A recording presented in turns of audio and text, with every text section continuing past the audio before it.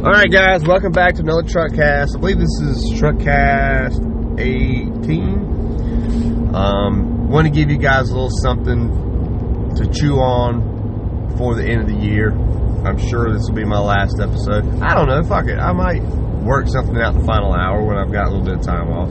But my time off is going to be pretty busy anyway.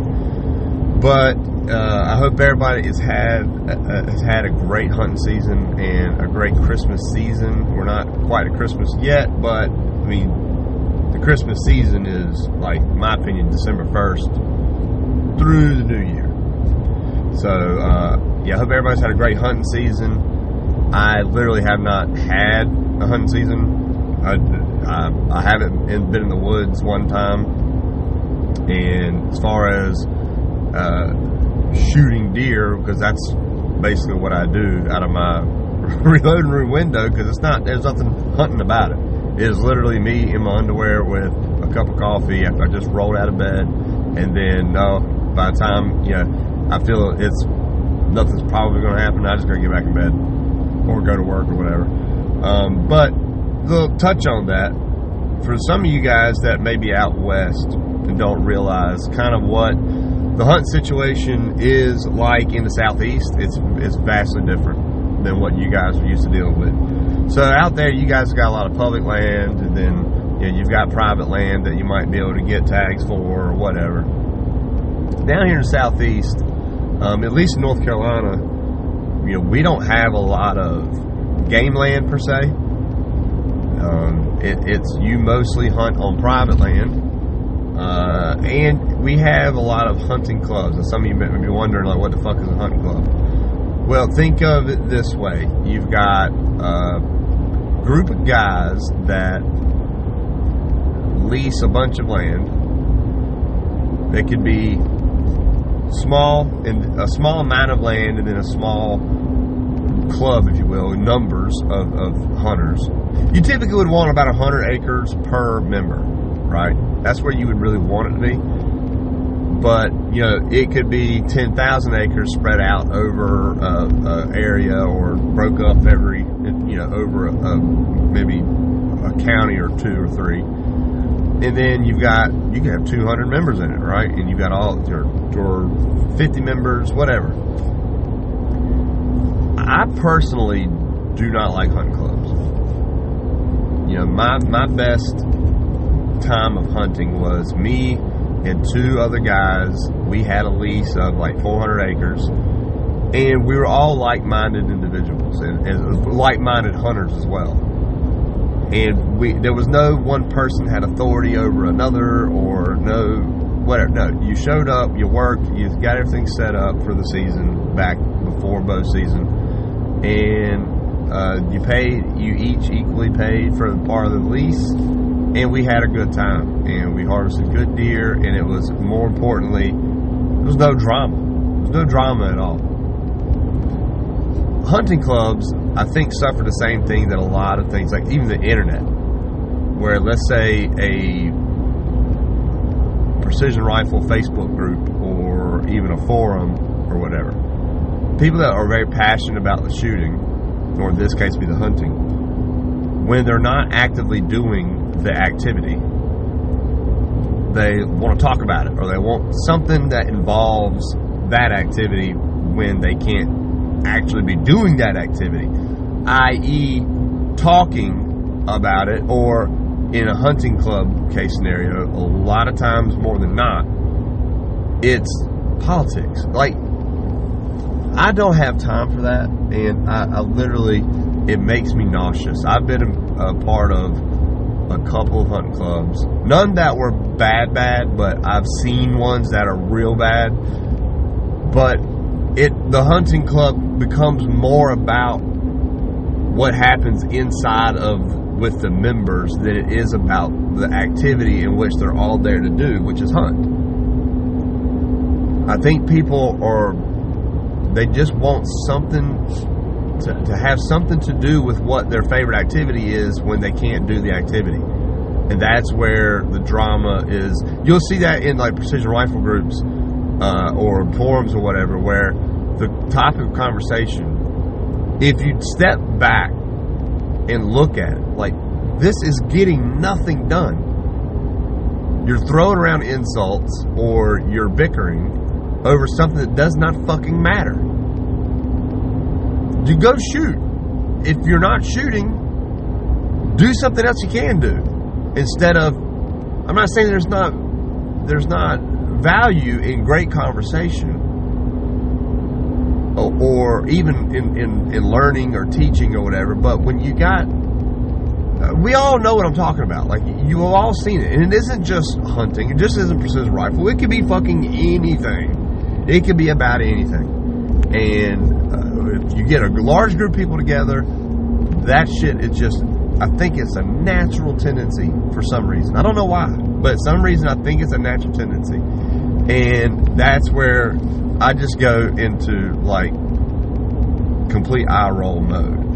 And I don't know what to do with it. So that's why I don't want to be a part of a hunting club. I would love to be part of a lease with friends, or even if they're not friends, but people that are like-minded, that we share the work, we share the expenses, and we share the spoils of our labor and investment, and keep it moving. It's, hey, you going tomorrow? Great, cool, I'll see you there. Or, hey, when you go out there tomorrow, would you mind, putting the corn out at this particular place? Where, yeah, sure, cool. And then you reciprocate when it's the other way around, and then going out there, hanging by a fire at night, drinking beer, or cooking good steaks or whatever, and just shooting shit about life or whatever. That to me is great. I absolutely love that.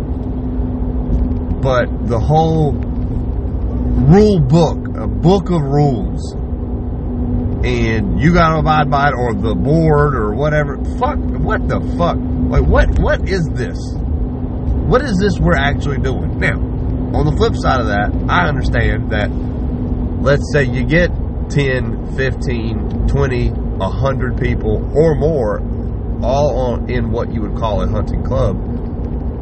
The greater the number of people, the greater the chances you're going to have an asshole, or have a dumbass, or have someone that doesn't share the ethics and morals and really just decency that maybe you and all the rest of the people. So, in order to maybe get that person away from that, or get out of this situation, you have rules to where you can, quote unquote, expel people from, and then now they're no longer a problem. Now you don't have to deal with it. All this stuff. I get it. You can't have 50 people on a lease and no rules at all. I understand, because people are fucking stupid. We are stupid. I get it. Just varying degrees. So, but the point of my still what I stand by is I'd rather not just be a part of that at all. I either want to own the shit, or I want to lease it myself, or with like-minded people whom I know. Like, I'm not going to go in on a lease with someone I don't like. Knowingly don't like them. It could be someone I don't know, and then I come to find out I don't like them, but then you learn to deal with it. But I'd rather, me and a few buddies, hey, we found this guy's landowner, he wants to lease this land to some hunters, maybe it's a farmer, whatever, and me and my buddies lease it, we knock it out together, and that's my ideal situation. Without that, right now, I'm at a point in my life where I'd rather just either go somewhere to hunt, like a destination hunt, a trip or whatever, or just shoot deer at the house and fill my freezer and eat them. Cool. If they got a nice set of bone on their head, great, even better.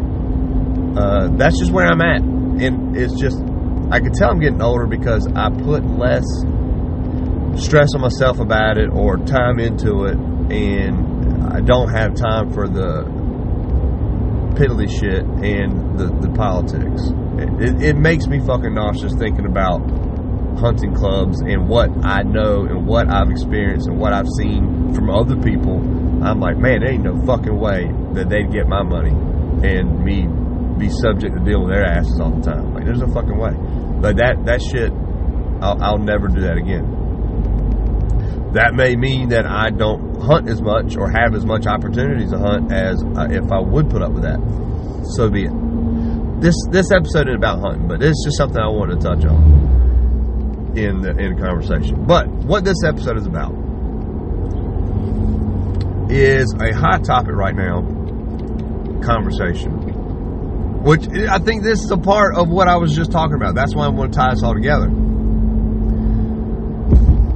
Big arguments on load development and where to place time and energy and importance. What constitutes a good load, how you find it, and statistical analysis of it. Now, admittedly, I have not listened to it. I haven't, but I have read basically people explaining what it was about. But the Hornady podcast, well, I don't even know what their podcast is called, but the Hornady podcast, they had two guys on that are from Hornady, and they basically talked about what they do as far as load development and why they do it and why they don't do what we as precision rifle shooters have come to accept of, well, what is the average person doing to find a load? What's an average acceptance, or I should say acceptable load, or whatever. They're basically saying that what they do, I'll tell you what they do, and then I'll tell you what their takeaway from it was. So they basically just look at book max for charge weight and drop a grain. So if it's 43 grains, they drop 42. And then they take their bullet of choice, whatever their bullet is, measure it to 30 thou, jump, load it, and go to town. I don't want to put words in their mouth because I haven't listened to it. Admittedly, I have not listened to it. But to me, what I take away from that is it's almost like chronographs be damned, extreme spreads, standard deviations be damned, and group size be damned. Because the reason why is not to say that you want an inaccurate rifle. That's not what they're getting at. They're not saying that your load doesn't matter or accuracy doesn't matter. They said that if they don't get the accuracy that they want, then they either just change the powder, they change the bullet, or they change the barrel. Okay. Now, the average person looks at this of, well, I can't just go spend $700 on a barrel just because I put, a few rounds through one and it didn't shoot that one particular load or whatever. I mean, and I get that. Their argument is if it's a good barrel, if it's an accurate gun, then it'll shoot this well.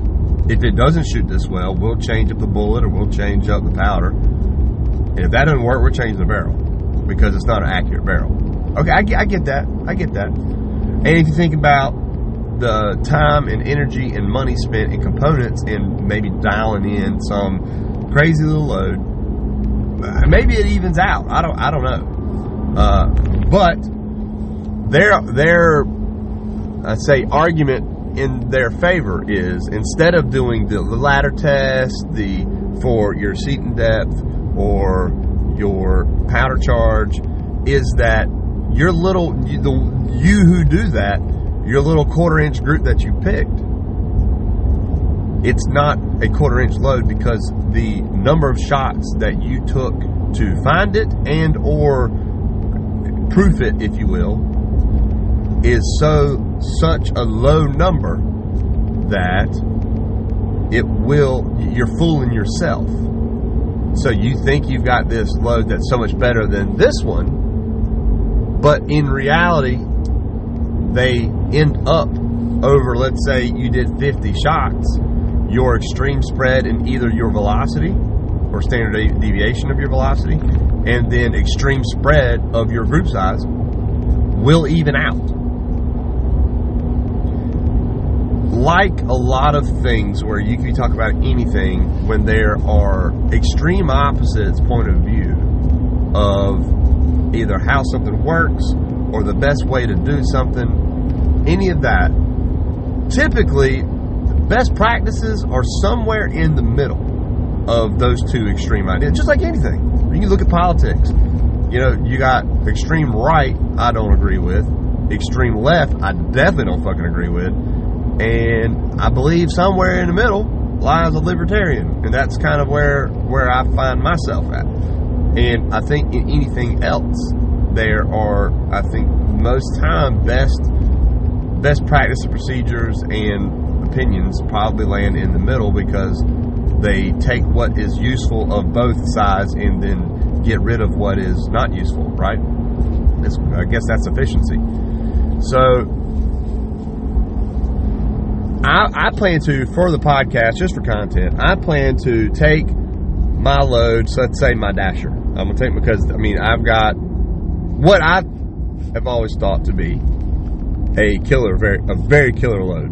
Shooting small groups at 100, shooting small groups at distance, and very good standard deviations, stuff like that, right? And I will say, I admittedly have been, for the majority of the time that I have been a reloader, I have fallen, for the majority of that time, I have been in the camp of, scrutinizing my load and trying to perfect it to a degree. And I've only just recently been in the felt like, you know what, a half inch is a lot better than what most people are going to shoot in any given situation. So my half inch load is, or 3/4 inch load, my hunting load for the 25 Creedmoor, it really was no much load development done to it, and I'm very confident in it. And no, it's not a bench rest accuracy, but I don't feel that I'm going to ever miss an animal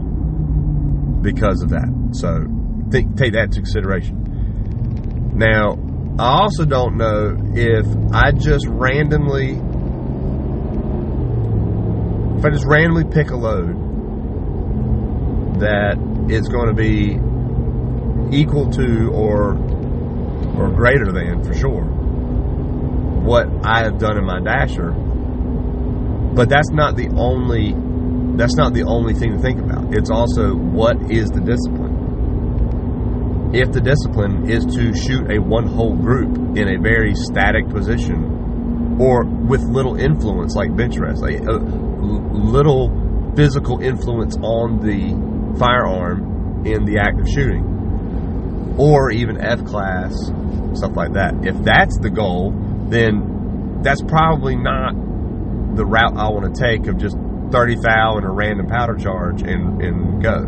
It just probably isn't. But in precision rifle and or hunting, I definitely think in hunting it's definitely more viable to go that route with hunting than it is maybe with anything else. But in precision rifle, we're typically shooting at 1 MOA, 1.5 MOA, 3 MOA, 4 MOA targets. And, but there are targets in some matches that they've got some stages that have some small targets sprinkled in there, to where it might be a 3/4 MOA target or a half MOA target. And statistically, you can't expect to have a higher percentage hit rate on a target smaller than what the gun and or you are capable of.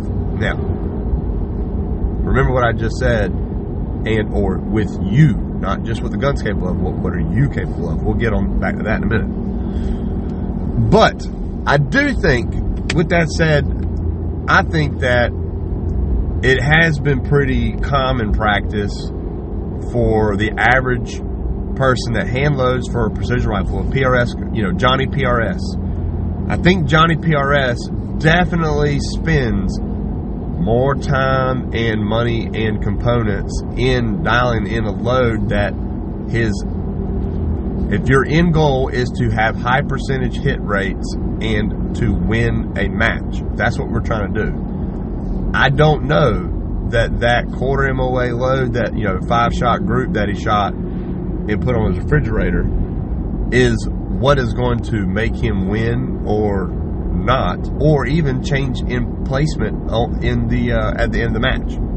If he got 15th, I don't know that he'd have got 14th or 12th if he had dialed his load in more, or if he'd have got 17th or 18th if he shot a lesser quote-unquote load, right? So I do think there's room to meet in the middle.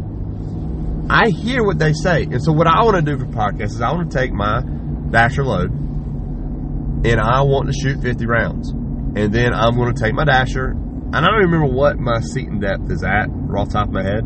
It actually might be at 30 thou. It might be more. But I'll take it at 30 thou or change it up to say 20 thou, 25 thou.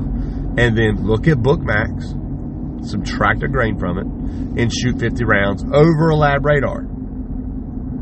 So it doesn't influence the harmonics of the barrel and then ergo influencing accuracy, but it will record my data to see my spread.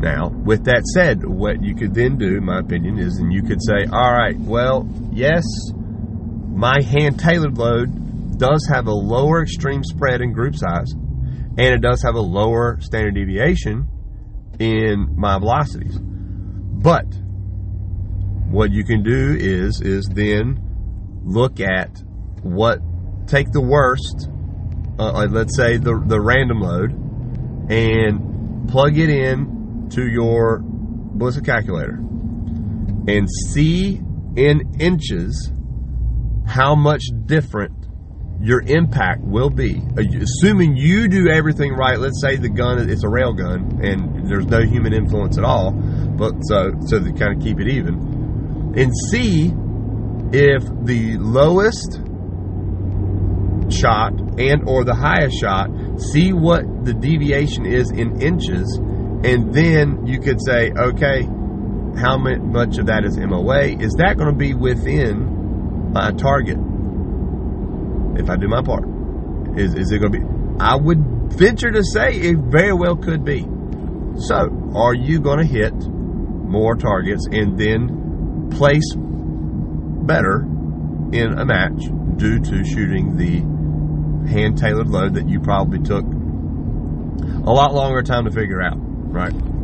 You got to look at it that way. But you also have to take into account this, is, are you doing everything in your part to shoot anything the most accurate that system is capable of doing? If you're not, don't rely on a hand load to hit that target. You have to be the one doing your part.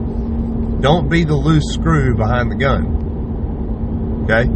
You get your poop in a group before you go and blaming a miss on your load. I don't think I've ever been able to say, man, I missed that one because this load isn't as good. Like, I have never been able to say that. And the problem is with this is, well, how could you? How could you know? There are things that are left to the unknown, right? Perfect world, maybe in a wind tunnel on a rail gun, maybe. Or not a wind tunnel, but like a coal mine or whatever, right? Maybe then. You can extrapolate, I can't say the word. Some data, but it can't be 100% because it's always well, what if it was me? Or what if it was the wind? What if it was that, right? I get it. But I think that I think both are right to their own degree. I do think that we as shooters, I'm preaching to myself here as well, guys, so don't think I'm preaching from on high. And don't think that I agree with or disagree with either camp, because I think they're both are right and they're both wrong. But I do think we spend way more time and energy and resources in feel goods. I think that's what it comes to, and it's confidence too. Now that there's something to be said about that. If you just shot right before zero day before your first day of a 2-day match, if the last 5 times you pulled that trigger before your match starts was in one hole, you are going to go into said competition with a level of confidence that you will not have if it was 1 inch. There is something to that. And to think that does not affect what your performance would be like is also silly. So you have to think about that too. There's also a mental a psychological aspect to what we're talking about, unfortunately. And typically the mind is the problem, or is a problem, I should say. But something else that I will disagree with, well, I don't say disagree with, but that I will bring up that isn't taken into account when you're talking about taking a random charge weight a grain below book max. Let's talk about book max for a second. Book max, if you were to take a Nosler or whatever handbook, they take whatever the oldest running handbook, loading handbook is, that still has one today, that they just printed one in the last couple of years. You look at book max for the same powder and the same cartridge, okay? They will be different. Now, for a couple of reasons. One, is powders change. Okay? Powders change. The same powder will be different than you go back in time to that powder 10 years ago. As far as temp stability, burn rate, they're not drastically different, but they will be different. But also, and what I think is the biggest factor in why book max has changed, or I should say just the load information has changed, because when you're talking about pressures and you're talking about suggesting a pressure of a, say, 45 to 60,000 psi explosion going off in front of 3 inches in front of somebody's face, then you're looking at liability. And we are living in a liability crazy world right now because everyone is so quick to want to sue, and for monetary reasons, right? So if I'm Baker Reloading and I'm suggesting book maxes, say, hey, do not exceed this weight for the sake of pressure and safety. Today, I'm going to be a lot more conservative because you have to take into account people's fucking up. Other people fucking up. And you do not want to be in court because this person loaded 43.5 grains and it blew up. When you said, you're the authority, you said 43.5 grains is safe. Okay? So that is why. Me personally, I typically start at book max. Now, this is what David does, so you fucking do you. Don't do what I do because I said so. You do what you do, and you find out what works best for you. But I typically start at book max. So if it says 43.5 grains, I may start at 43.2, and the next one's 43.5, and I go up from there. So that's what I typically use book max for. So what are you doing by taking a grain under for your load? Let's say your system works like this thing and it shoots one hole. It just happens to be a grain under book max and then 30,000 jump.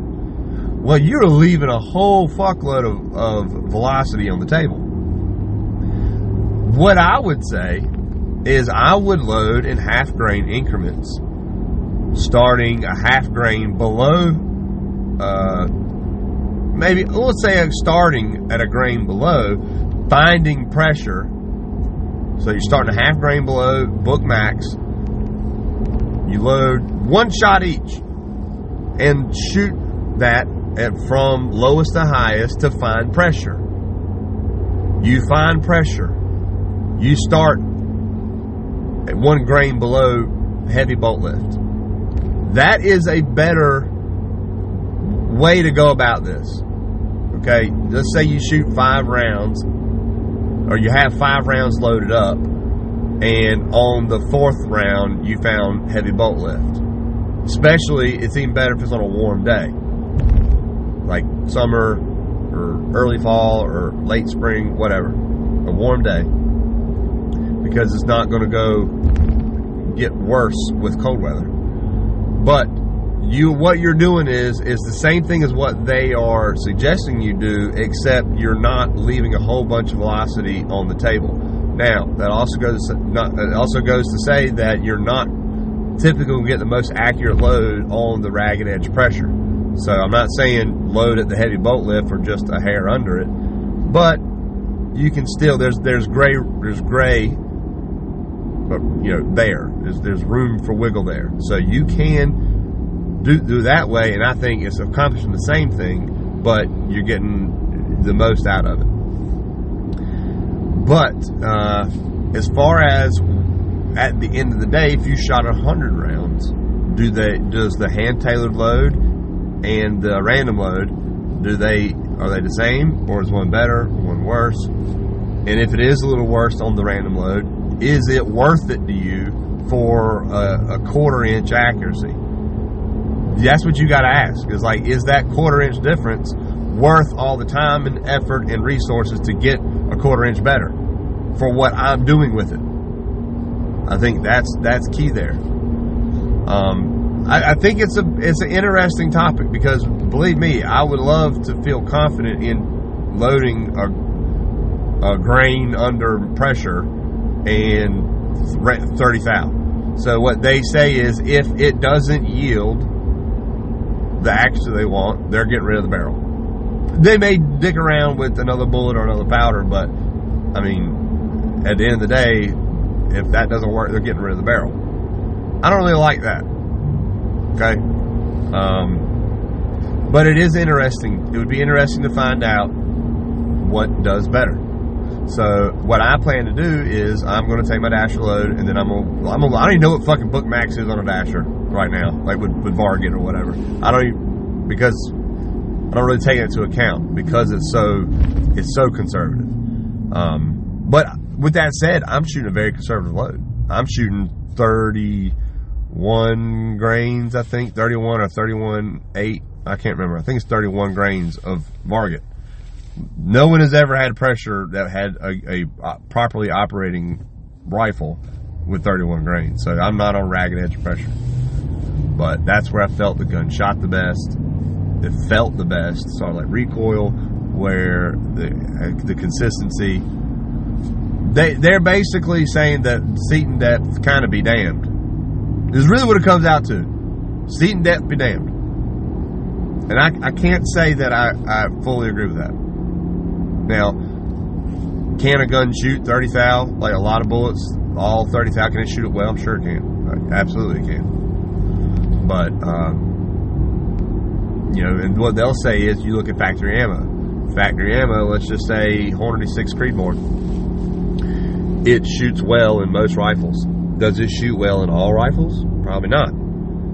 Could you possibly get that 6 Creedmoor factory ammo shooting better if you play with seating depth or a barrel tune or whatever?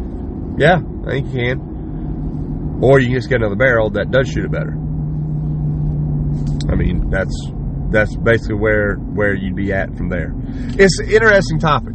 It's interesting. I'm gonna have to listen to the podcast and make sure I'm not putting words in her mouth and I'm not getting it wrong. This is my third-hand interpretation of what the subject was about.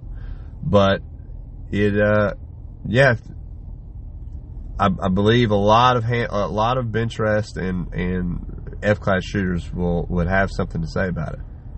But again, look at what the area of what they're doing. Look at their arena. They're shooting tiny groups at distance, whether it be 100-yard bench rest, 600-yard bench rest, 1,000-yard bench rest, 1,000-yard F-class, whatever. They need precision. They don't need accuracy that much. And, we hit the top of an IPSC, it's going to be just as much a hit as if I hit it dead center or at the bottom. You just want to hit the target, right? Another thing to think about there too, though, is this is another one of those things that you can't prove it because of our influence and us not having 100% verifiable knowledge of what happened. But there's a line of thinking of, let's say, a 3/4 inch group at 100 load versus a 1/4 inch group, right? If you shot 3/4 of an MOA at every target, you're going to win every match you shoot in. Fuck it, precision rifle. Fuck what you heard. I'm telling you right now, if you shot 3/4 of an MOA at every target, You are going to win every match you compete in. Period. Bar none. That's it. Now, what people can think about, and I've thought about this, is my margin of error of me shooting coupled with an extreme spread of a group size, is that going to lend me to miss more targets? Let me, I guess, maybe better explain what I mean. If I've got, let's say, half an MOA of wobble with 3/4 of an MOA of group standard deviation, obviously you want to get the wobble down. But let's just say, for the sake of what we're talking about, let's say I'm on the outer part of the extreme spread of my wobble at the same time as the round that I am going to shoot ends up at the same side extreme spread of the capability of the load, that's going to be a miss. But if I make my gun as close to a laser beam as possible, right? So laser is one straight, right? Everybody wants, oh, there's a laser, man. This gun's a laser. That's what we all strive for, right? If the extreme spread of my group is small enough, does it account for or help in my extreme spread of my shooting ability, my wobble, or even wind call? Now, Chris Wade did this. Like, he explained this, and he released a video of it, and I think Frank Galley did too, because he was with Frank. He was kind of showing Frank, like, on paper with a target and doing math, science and shit. That's what he did. And I will say, it is a very, very good argument for, if you bring your shooter number down, meaning what you do in either your wobble or your wind calling, fuck that group of the ammo group, because it is so little at distance compared to what you do as a shooter that it's negligible. Think about that. Oh, if I had a link to it, I'd go check out Chris Wade's Instagram or Facebook. I know he put it on both. I don't know if it's on YouTube somewhere or not, but check it out, because it makes a lot of fucking sense. And yeah, these are all things to think about. And there's going to be people to argue. There's going to be people who think I'm a fucking idiot. There's going to be people who think that the guys from Hornady are idiot. And there's going to be people who think the Eric Cortinas or whatever, you know, super in-depth hand loader guy, they're going to think he's an idiot. Chances are we're all idiots, but just different varying degrees, and somebody or a mixture of two are probably right. So, my takeaway from this, and what I'd like to hopefully you guys to agree with and take away from it, is go out and shoot, work on yourself, not so much spending hours and hours and barrels and powder and bullets and money on your loads. You know, I may shoot a match next year with a random picked load that maybe doesn't shoot as well as my current dasher load. I may do that just to see. It may be the best fucking match of the year for me. I don't know. It may be horrible. You probably won't be able to pull concrete data, irrefutable data from it, but if I go out and shoot the best that I've shot with that load, it'll definitely make me look that way more. You get what I'm saying? And like I said, I'm in the middle. I find myself in the middle where I can do a little bit more than that, but definitely a lot less than what I've used to do. And if you remember from the last truck cast I did talking about the 25 Creedmoor and the I don't even remember what the load is. Like, because I spent so little time finding it, because it wasn't that I just landed on a killer load. Like, no, I would have never in the past landed on this, right? But guys, at 411 yards with the one, I mean, I shot it at my target at 511 and shooting great, but you know, on a small coyote at 411 yards, which isn't that far, but it's also not super close, I fucking hit the hair that damn near I was aiming at. Like, that's how good of a shot it was with a normally acceptable load. Okay, now, if I shot 5 coyotes that they're all that distance, maybe one would have missed it, maybe, I don't know. But I just feel as though we are putting too much emphasis and money and resources and time and in arguing about load procedures. Like, oh, do you anneal every time? Do you all of these, corn cob tumbling versus wet stainless steel tumbling. All of these little nuanced things that you hear every day someone bring up in a forum or a group on Facebook or at a match in the parking lot, getting half drunk. We've all been there, we've all heard it, we've all participated in it, me included. I get tired of it. I've grown it's grown old to me. Like, I'm done, and I'm definitely done beating my head against the wall trying to find one whole load when I've got a whole lot of me that I could improve instead of that. And it'd be more fun doing it. I don't enjoy hand loading. So shooting is a lot more fun. Fix yourself before you go, hammering down and spending a whole bunch of time and money on a load. Okay. That's it for the rambling.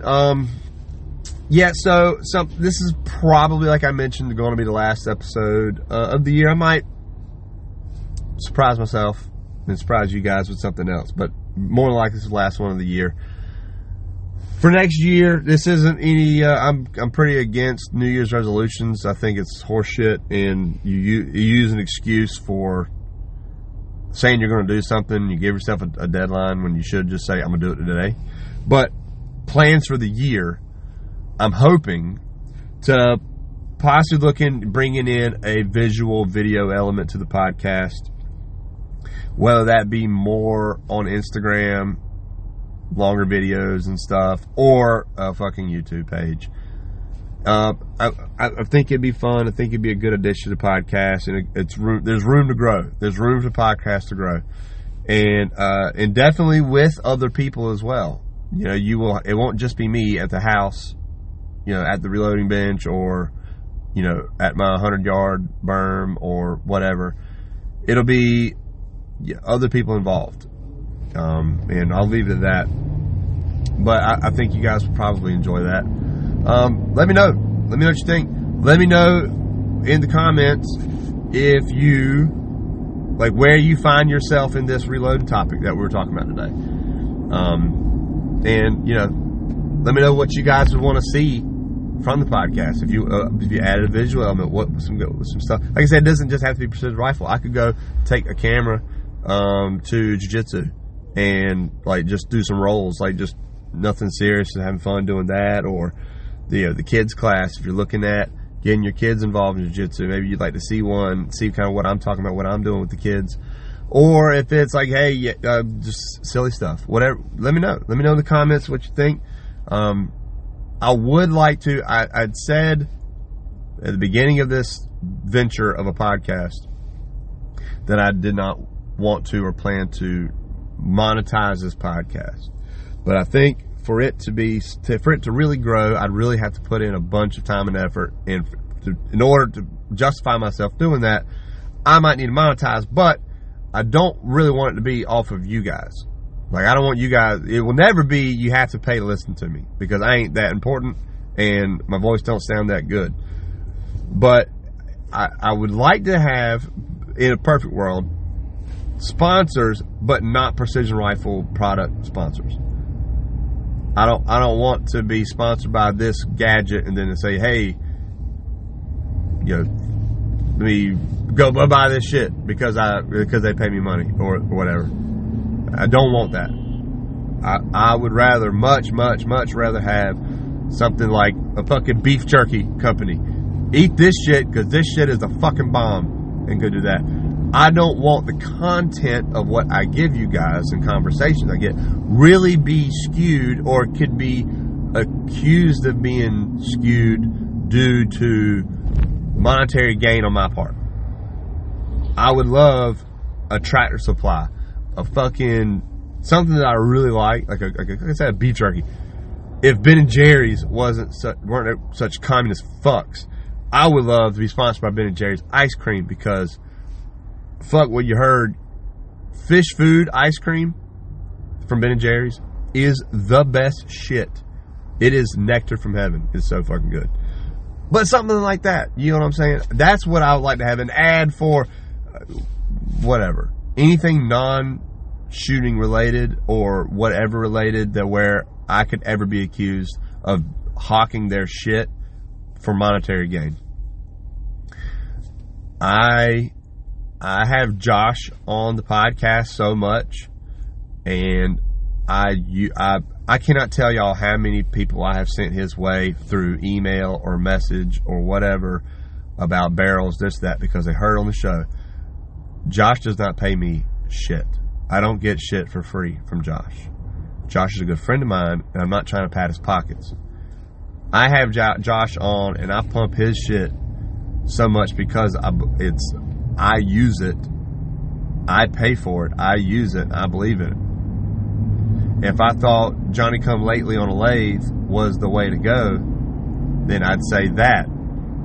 But if Johnny Come Lately is some hot ass garbage, I'd much rather point you in a direction of getting a product that you like and that works best for you, rather than sending you this way and you're like, man, what the fuck? That asshole redneck David told me to go to this dude, and this is some shit. I don't ever want to feel that way, and I don't ever want you to feel that way. So that's where I'm at with the monetization. We'll see. Maybe there'll be some ad revenue on if I do YouTube or whatever. That'd be great. Well, I don't even have to do shit.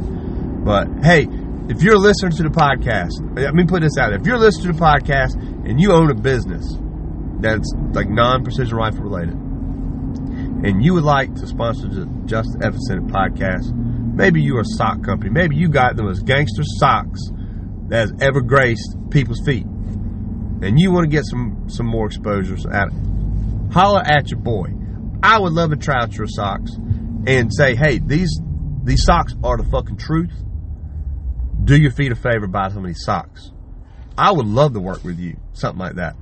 But if you're a scope company, I don't even even for Tangent Theta or Zero Compromise, I love both of your companies. Vortex has always been great for me back when I shot with them. Whatever. But I don't want you to sponsor the podcast. I'm sorry. That's just not the route I want to go. So, guys, I'm going to quit. I'm going to get me some lunch. I appreciate everybody listening. I appreciate everybody's patience. And, hey, hit me up in the comments. Talk to me what you want to hear, what you want to see, stuff we talked about, what you're thinking about it. You think I'm an asshole? Let me know. I already know it. But everyone have a wonderful Christmas season, okay? Christmas is my favorite time of year, and it's for the feels, because I get all the feels at Christmas. It just feels, and it's actually cold. It's actually cold right now in North Carolina on Christmas. I think the last couple of Christmases I've been in like shorts and a long sleeve t-shirt, some shit. No, it's going to be colder than fuck for East North Carolina on Christmas Day. The only thing to make it better be snow. It's going to feel like Christmas, guys, and I'm excited about it. If you are in the areas that this weird-ass cold winter storm from Siberia or some shit is coming from, take care of yourselves. Get your generator right.